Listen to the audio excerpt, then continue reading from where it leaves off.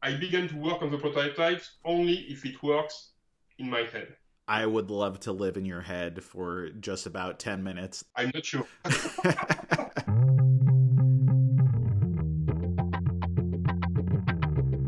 Hello and welcome back to another episode of the Cardboard Herald, my chance to talk with creative gamers and game creators. And my guest today, you know from designing or co-designing loads of hits, including some of my favorite games, ranging from Cyclades to King Domino to Five Tribes and about a bajillion other titles.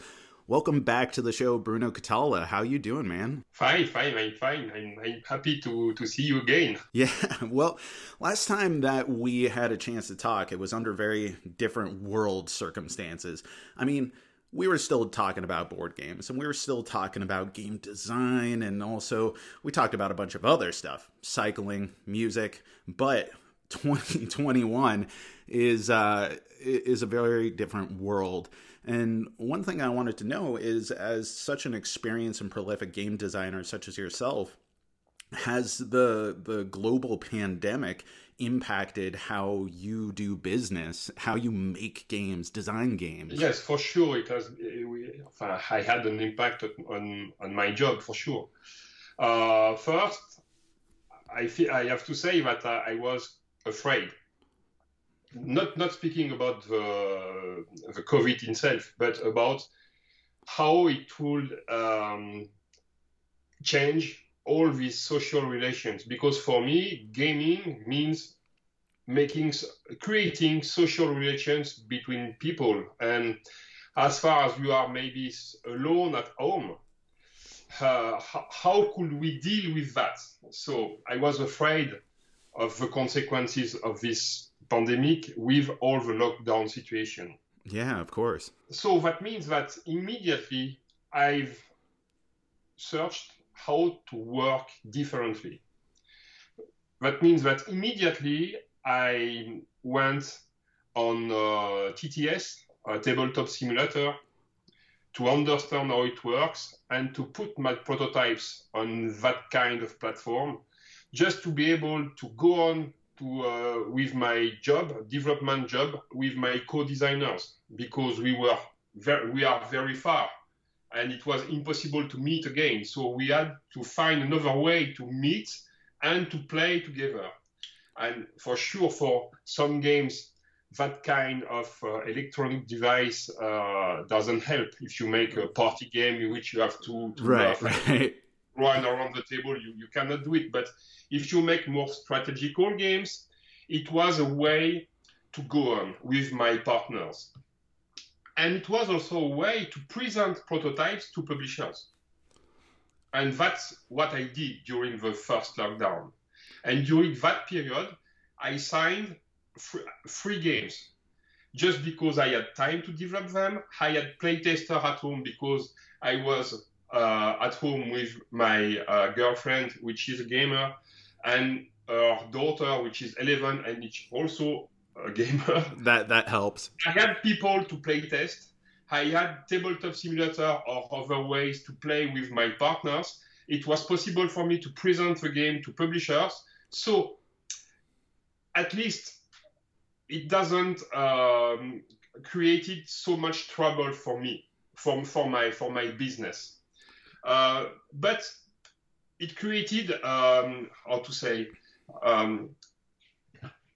frustration, because for me, like I said, gaming is social relations, and I had no more contact with gamers because this is something which is very important for me. I'm making games for myself, and then I want to share them. But there was no game event. All had been cancelled. Right. So it created frustration. So I tried to find other way to share things with people or with players. So I've always been quite present on social medias, but I've imagined that maybe giving something, that means offering print and play variations on some of my games, could be a good way to keep in touch with all these people that I couldn't see anymore. So, and that's what I did during all this period. Oh, that makes total sense. And you mentioned something earlier that some games just don't logistically work out on something like Tabletop Simulator. Do you feel like any of those 3 games during that initial lockdown period were shaped based off of the limitations that you did have? Like, did they come out maybe different in some way than had you not been in a pandemic? Not really, because if you know my games, most of them are immediately adaptable on that kind of platform. So it has not changed my mind. In fact, I I think that I try to find always solutions for the informatic to be a help and not to be something which will format my ideas. How difficult was it to learn Tabletop Simulator? Because I know that I'm someone who I get lots of invites to check out games on Tabletop Simulator. I have friends who play on TTS, and nonetheless, I hop on there and I feel like I'm completely inept, and I have to relearn it every time I do. There are a lot of people who had to adapt to it over the course of the pandemic.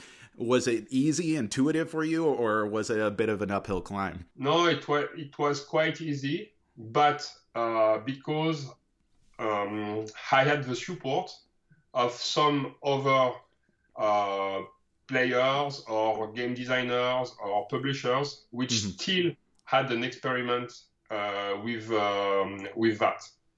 And if I was alone just with the interface, it would have been a nightmare. It's not very user-friendly. It's right. Just it's in between. You know, some things are very nice, and some other things how to understand how it works. So, and you have also to imagine that all is in English, which is not my native language, which is for sure a little more difficult for me.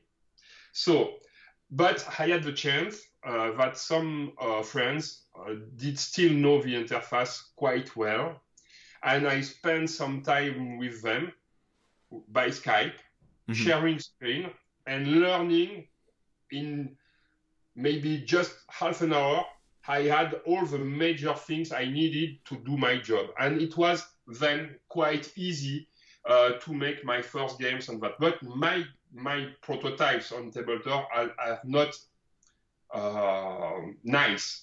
I don't care. I don't care to have something which is nice. I just want to be able to play test. And if I want to make something very nice, I do it at home for myself, not on that platform.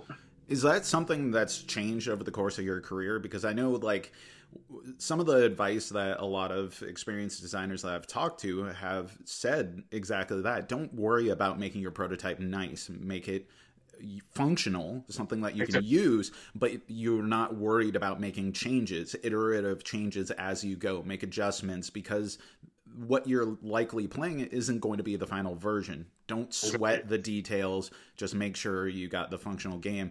Was there a time where you were making your prototypes as nice as could possibly be? No, because I don't like to waste time, in fact. So, and frankly speaking, I think that it's a mistake to do it. Just because as game designer, we have to focus on the engine. Right. And the publisher will focus about making it nice. And if I do the job of the publisher, that means that I'm not focused on my real job. That makes sense. You know, you also were talking about how games are such a fundamental social experience for you, and something that I've thought about a lot of, both in terms of just where we are as a hobby and in terms of the COVID pandemic, is solo gaming. Solo gaming is so much more prevalent than it has been in the past, and certainly so much more so than when you were releasing like Shadows over Camelot in 2005. What are your thoughts on solo gaming? It's an interesting topic because for myself, right, I have no real wish to play solo. It's not my cup of tea. If I want to play alone, I prefer to take my Switch and play on my screen to make a video game, for example. Yeah. So that means it's not my taste. But I'm looking at what is how the gaming world is moving, and I can see that it's something which is becoming more and more important. Right. So, and what I don't like is to see solo variants of my own games which have been developed by anyone which have posted them on BGG, for example, because my games are my games, and if I want to make a solo version, I will develop it myself. Oh, okay. So yes, I don't like when there are some unofficial add-on to my games. That's interesting. I don't think that I've met anyone who has that stance. I can understand it for sure. I will, and I can explain why. Yeah, tell me. There is a reason for that. But let's go on solo version. That means that, as far as I understand that it's something which is becoming important, that means that I take care of trying to do something when it's possible. Sure. And you have seen that during the pandemic, with Antoine, we have offered a printed play solo version of Seven Wonders Duel. Which is excellent.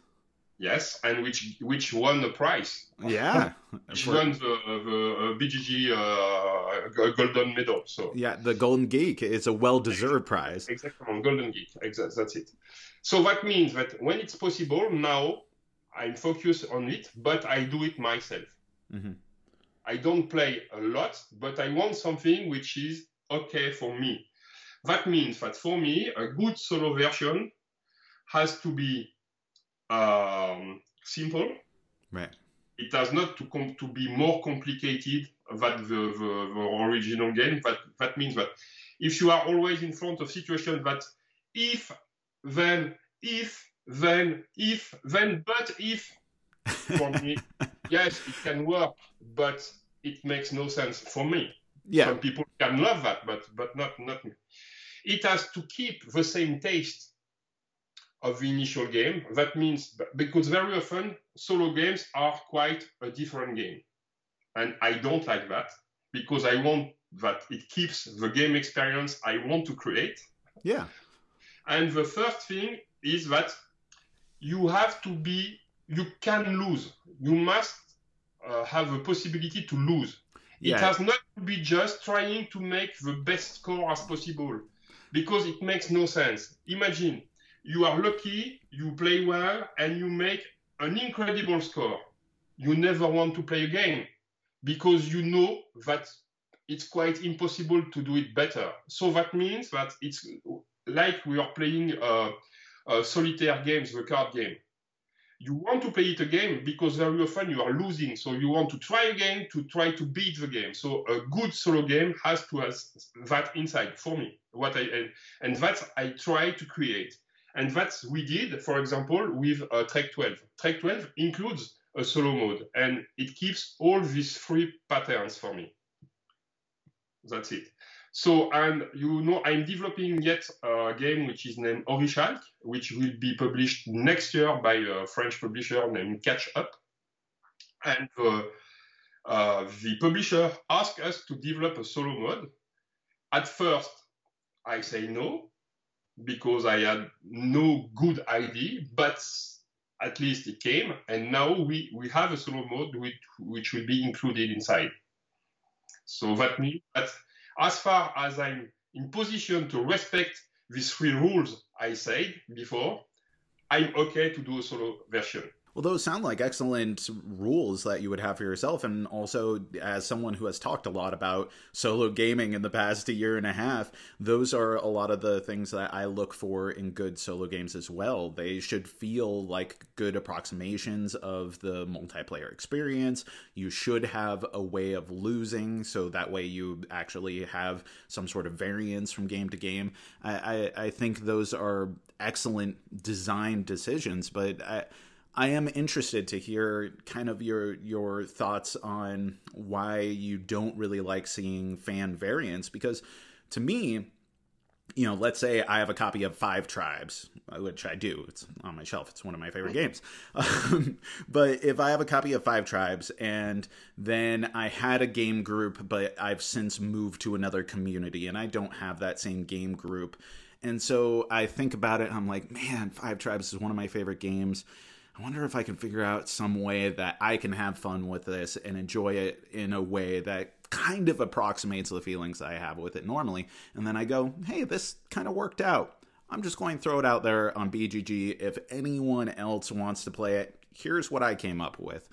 I can see that as the innocent version of what someone's doing and coming up with any sort of variant, not just solo variants, but variants that they come up with. Generally, I'm against house rules when it comes to games, and solo variants are in a way a house rule. But I do want to hear kind of your perspective as the career game designer on authorial intent and why you want official versions of these solo modes. First, I have to say that when people love my game so much that they want to add something from themselves inside, I'm very happy. Mm-hmm. I'm proud of that. And I'm really, and I agree that they do it for themselves.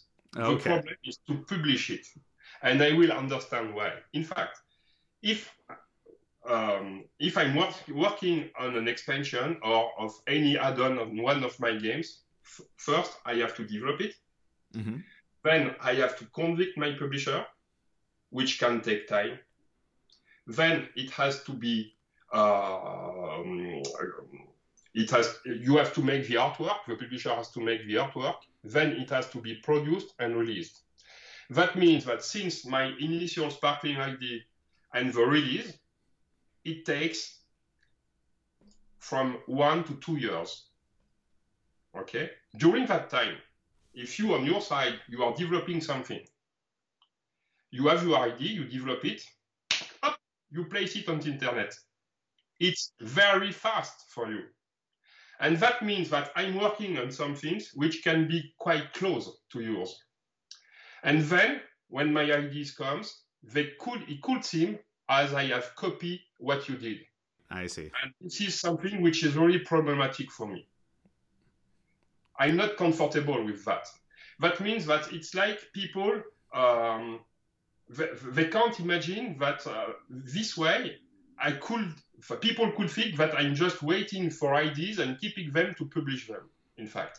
Mm-hmm. And it's not an easy situation for us as game designers. I've heard similar things in the past, not within the specific context, but actually when I used to be a really avid Legend of the Five Rings card game player, and I'm talking not the Fantasy Flight, but back in the day with the AEG, the fan community was very dedicated, but one of the things that anyone would say within the community is if you have an idea for a card, do not post it publicly because that will never happen. Like AEG will officially say we cannot do this specific card or this idea because the risk, the liability of being seen as taking someone else's information. Or if you actually have a suggestion, then contact them directly, and provide that as a suggestion.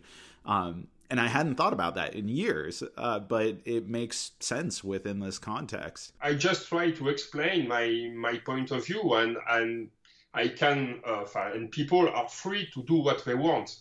Mm-hmm. And I won't never say them, don't do that. If you want to do that, do it, but don't use the official pictures. Don't use the logos of the game, don't use the icons of the games because this is protected and this is, as far as what you are doing is not official. Don't take these images until you could have some problems, in fact. During this conversation, we brought up a lot of games so far. You've mentioned Trek 12, and then we've also mentioned some examples, Shadow over Camelot, Seven Wonders Duel. You are someone who has worked collaboratively with so many game designers, and some of your biggest hits are co-designed games.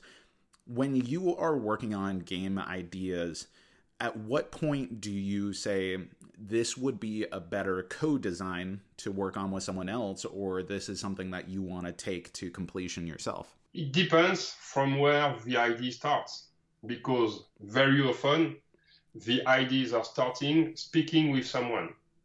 So if an idea come when I'm speaking with Antoine or with Bruno Feduti or never, for sure, I want to develop the game with that person because it makes no sense for me to do it alone. And then it depends of the situation. For me, I still explain that creating means doubting.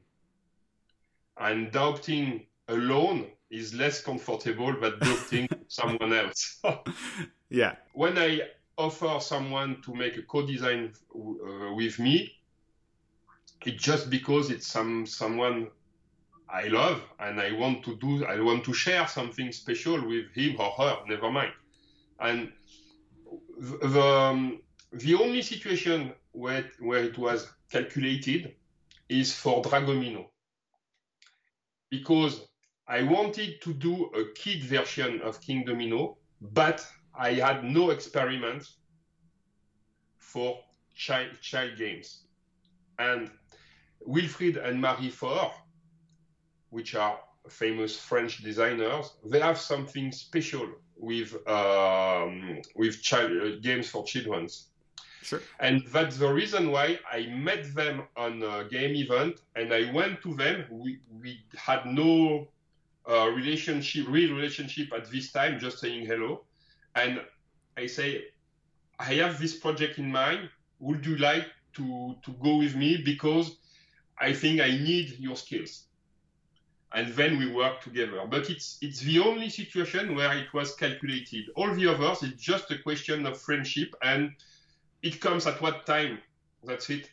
Last time that we talked about some of the games that really inspired you when you were a young designer and wanting to, make your impact on the gaming world.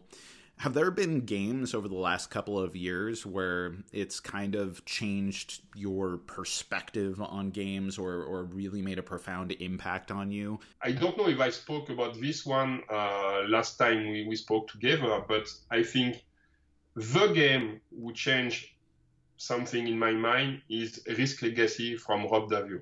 Oh, yeah. It was so... It changed everything. Yeah, definitively. And probably it had, I didn't thought of that before, but probably it had an impact of what we did on Trek 12. It's not a legacy, but you have some hidden content that you will get, and the more and more you progress. It's not a legacy, but it's something which is like that kind of a game experience, in fact. Yes, I think that definitively Rob Davio with his legacy system changes all the situation. Well, let's talk about the new game, the new hotness, Trek 12 here. And I love hearing that. This was a game that actually prompted me contacting you and being like, Bruno, it's been a while. We should talk about this. The game concept sounds great. Tell me about Trek 12. What was the genesis of this design? The genesis of this design comes from more than 10 years ago. Wow. Reaching back. Now it will next year. Mm-hmm. I will have been designing games for 20 years. So that means that for sometimes I have some how to say, I have to make some meetings, some talkings in front of other people. And very often when people ask me how to start a game, I'm speaking about starting from the team, starting from the mechanism, or starting from the components, which are the three starting point for me. Never losing in mind that at the end, which is important, is the game experience. And all these three spots are only tools to create something. And when I want to give an example for what is starting from a mechanism, for years, I was saying, you roll 2 dice, and then you can make the sum you can multiplicate them, you can take one or the other, the highest value, the lowest value, you can make the difference, etc. And now, this is a mechanism. It's just out there. I had the mechanism in mind, but I had no idea what to do with that. But I kept that in mind, and we were in SN 18, I think, probably, or 19. The last SN, yes, it was in 19. 19, yeah, pre-pandemic. With Corentin Lebras. Mm-hmm. And Corentin said, I've played during the mess. I've played a very nice small roll and write games. We have to do our roll and write games, and this remind me my mechanism. And I say, yes, why not? And we started to discuss with that, and we found what to do with it. And but at first it was only a mathematical game. There was no story. It was just mathematical, and it was working very well. We presented it to Lumberjack, and he fell in love with the concept, but he wanted absolutely to have a story. And then it took us maybe 3 or 4 months to find a story which could work with this mathematical mechanism. At first, I really thought that there was no possibility, that the game has to stay abstract. And I'm happy that I changed my mind. And suddenly, I'm living in the mountains in France, and I imagine some alpinism way, etc. And I say, yes, that's it. And immediately it works. And we developed the game like this, and it has been quite successful here in France. I don't know how it works in the other countries, but yes. And then the publisher asked us to go further, and then we imagine to have this story with hidden content, etc., etc.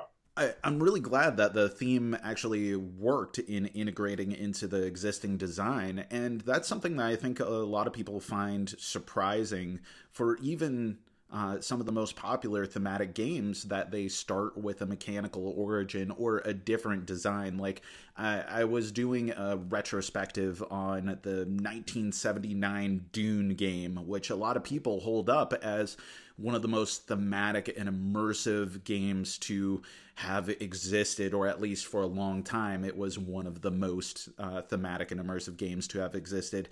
And some of the accolades that are given to the game are how well it represents the written material. But that game didn't actually start as a Dune game. It started as something else, and then it was then pasted on, this term that's used as I guess an insult to a lot of games these days. Oh, a pasted on theme. Well, Dune was pasted onto this during development, and it worked out beautifully. When you are designing a game, is it typical for you to start strictly with the mechanics, or do you ever start from a thematic perspective? And sometimes from the components. For example, King Domino, the starting idea is to do a game with dominoes. There is no mechanism, there was no team at first. It was just using the components, this specific component, to do something, which is another way to start something. For me, I would say that in quite 70% of my starting points are coming from a mechanism, and then I'm thinking of what kind of story could fit with that, and immediately the story has consequences on the mechanism, which has consequences on the stories, and I try. I'm not saying that I succeed each time, but I tried to do that. All seems to be really going together since the beginning, in fact. You are, like you said, coming up on 20 years of game design. And as I started out this interview, you've been very prolific, and you also have some of the most notable games under your belt at this point. Do you ever feel in competition with yourself trying to outdo games that you've done in the past, or feel like some of the designs that you come up with ideas for, you end up scrapping because they're too close to any of the numerous games that you've already put out? For me, it's absolutely not a competition. It's not a competition with myself, and it's not a competition with the other designers. I just do. It's quite selfish, in fact. I'm always working of a game I want to play myself, and I'm designing games for my own taste, and then I try to convince people to follow my path. That's it. And so there is no competition. It's just, and I don't need to do a new game. I want to do a new game, which makes a difference. That means that sincerity, I think, in what I'm doing is real. If I don't have this sincerity, I'm quite sure that people won't follow me, because I don't know but they will feel that. They will. No, so since the beginning, my way to work was the same, and it was, I'm designing the games I want to myself. If I have not enough money with that, I do something else aside. And if the day where money will come in a sufficient way, I will stop my side job.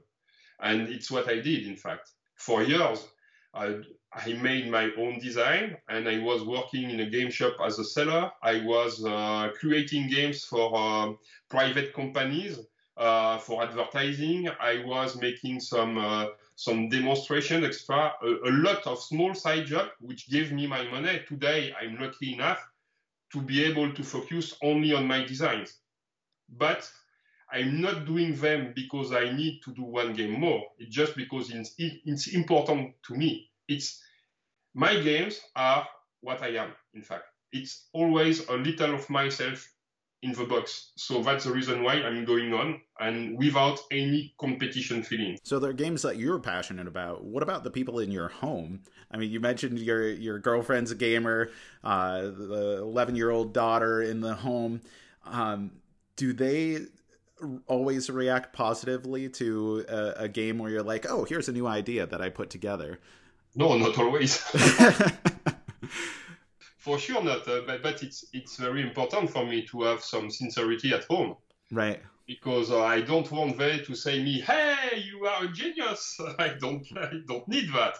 I just need to have an objective point of view, which I can agree or not. But sometimes I'm doing games which are not focused to that kind of public. So, but it's always interesting to me to have another side on my job. There's the Bruno Cathala who makes the tons of small and delightful games, the King Dominoes, the Game of Thrones Hands of the Kings of the World, and then there's also the Bruno Cathala who makes Cyclades, Shadows over Camelot, Cleopatra, Yamatai, Five Tribes. Do you try to balance out the scale of games that you're designing, or is it really just instinct, whatever comes into your mind, whatever you feel like playing and pursuing? No, it's exactly the second way. That means that at one time there is an idea which comes and which I need to go on, and never mind for me if it's a small or middle or more heavy game. I don't care. It's what I want to do now. So and I'm always following this instinct. Speaking of Cyclades, I have to ask this. Comet just got like this big, beautiful new edition. You're holding something up in front of me, and I gotta know more. Cyclades was a majorly impactful game on my own development as a gamer and becoming more interested in the world of game design and development and how games were made.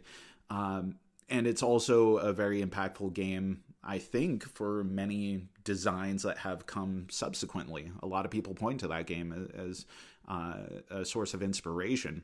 Are we kind of at a finishing stage for Cyclades as it was? Would we see a new edition that consolidates or revamps Cyclades in the future? Yes. Are we getting more expansions? What's on the horizon for it? It's a long story.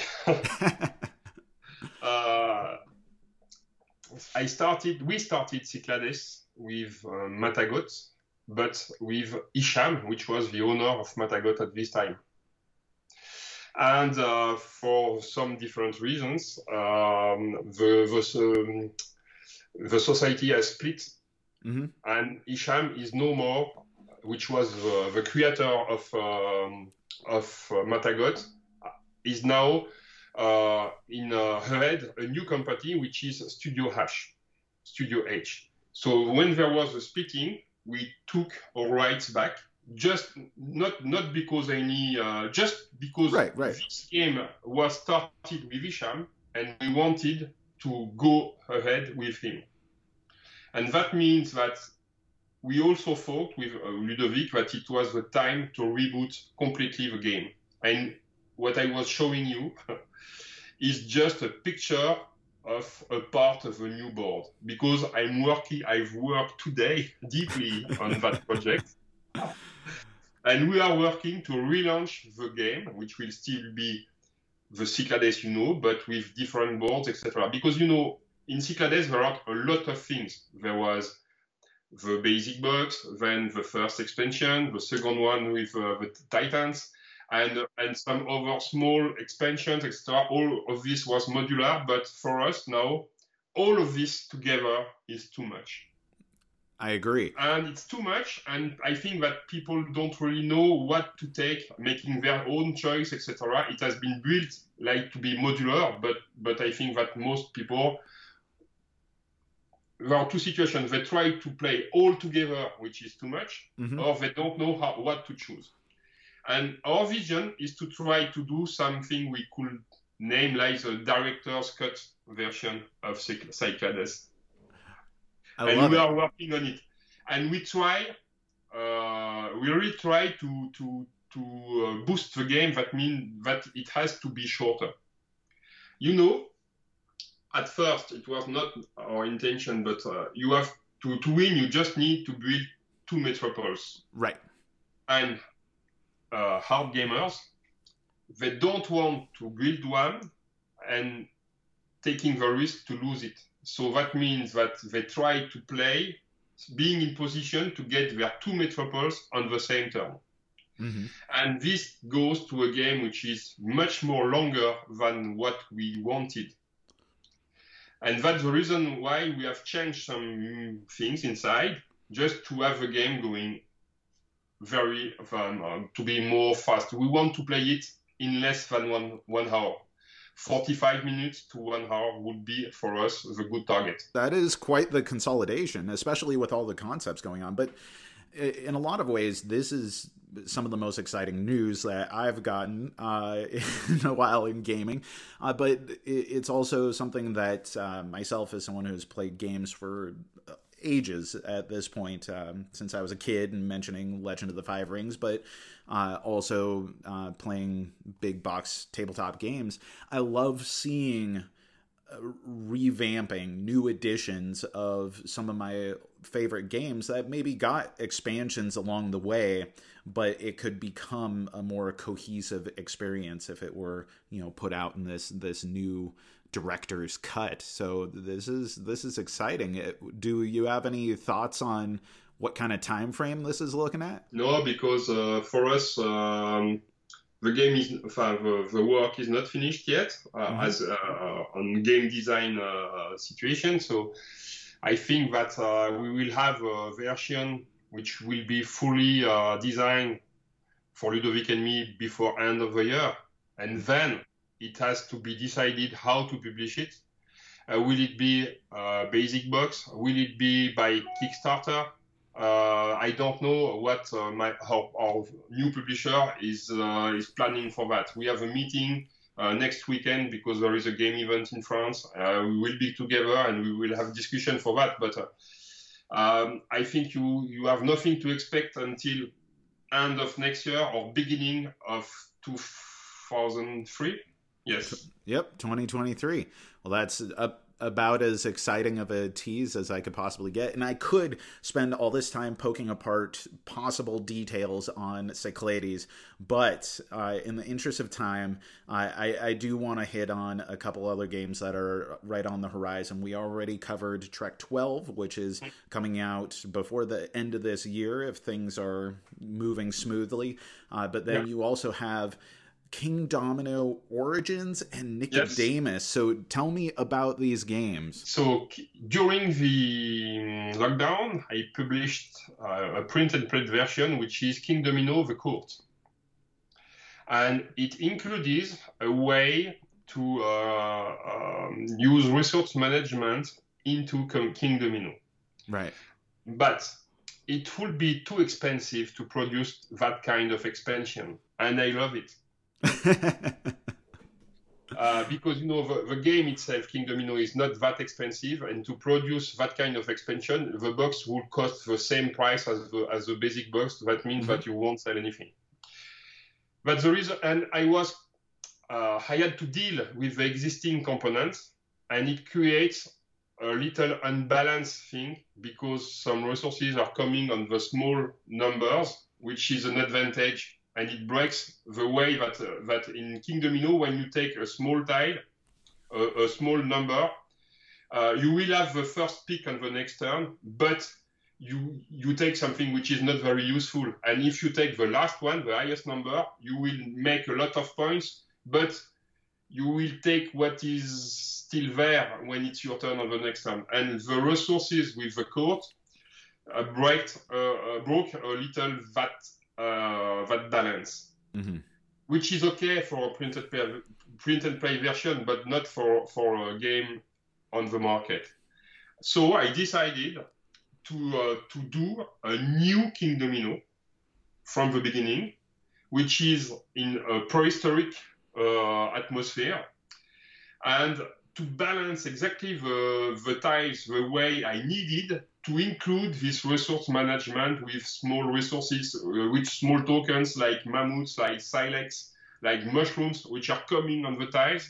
You can collect them, you can spend them to recruit some characters you place on the tiles and give you some extra points. And it was also a way for me to introduce a new kind of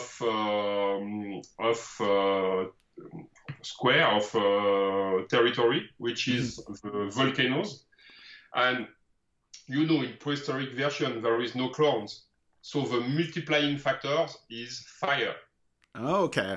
I like it. It's Promethean. It's a fire war. And sometimes are coming with fire, but the volcano can project some fire, and you can increase the values of some specific territories with some extra fire tokens this way. And this box is very interesting because you have 3 different levels inside. You can play it very, very simply with family and child without the resources, just having the volcanoes spending some fires, okay? But if you add the resources, then you have a second way to play, which is a little more difficult, but not much, which is just you have a majority race on all the kind of resources. And at least, which is the most interesting, but the most complicated, you can collect the resources and use them to buy new elements to score points on it. So in a single box, you have 3 different ways to play, and it's quite a complete and solid experience, in my opinion. And is there any sort of integration? I know, like Queen Domino, there was the possibility of integrating with other games. No, it's a completely standalone version, and there won't be any expansion for that. It's one shot.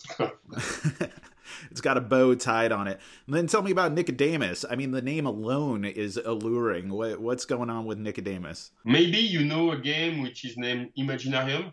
Oh, yeah. So Nicodemus is a pure 2-player game in the same team than Nicodemus. Oh, okay. So it's also a game I designed with Florian Siriex. We made Imaginarium together, and then together we built a pure two-player game. And at the end, we were looking for a team, and yes, but it was so evident that it could be the same story as the same kind of atmosphere as Imaginarium. It makes sense. We presented it to our publisher, and he said, yes, for sure, we have to do it. So it's a two-player game in the same atmosphere than Imaginarium, but it's a very different game. It's not Imaginarium for two players, because Imaginarium still works well at two players. It's a different game in the same field, in the same atmosphere. That sounds awesome. And both Nicodemus and King Domino Origins, are those both coming out before the end of 2021? Yes, the King Domino is scheduled for beginning of October.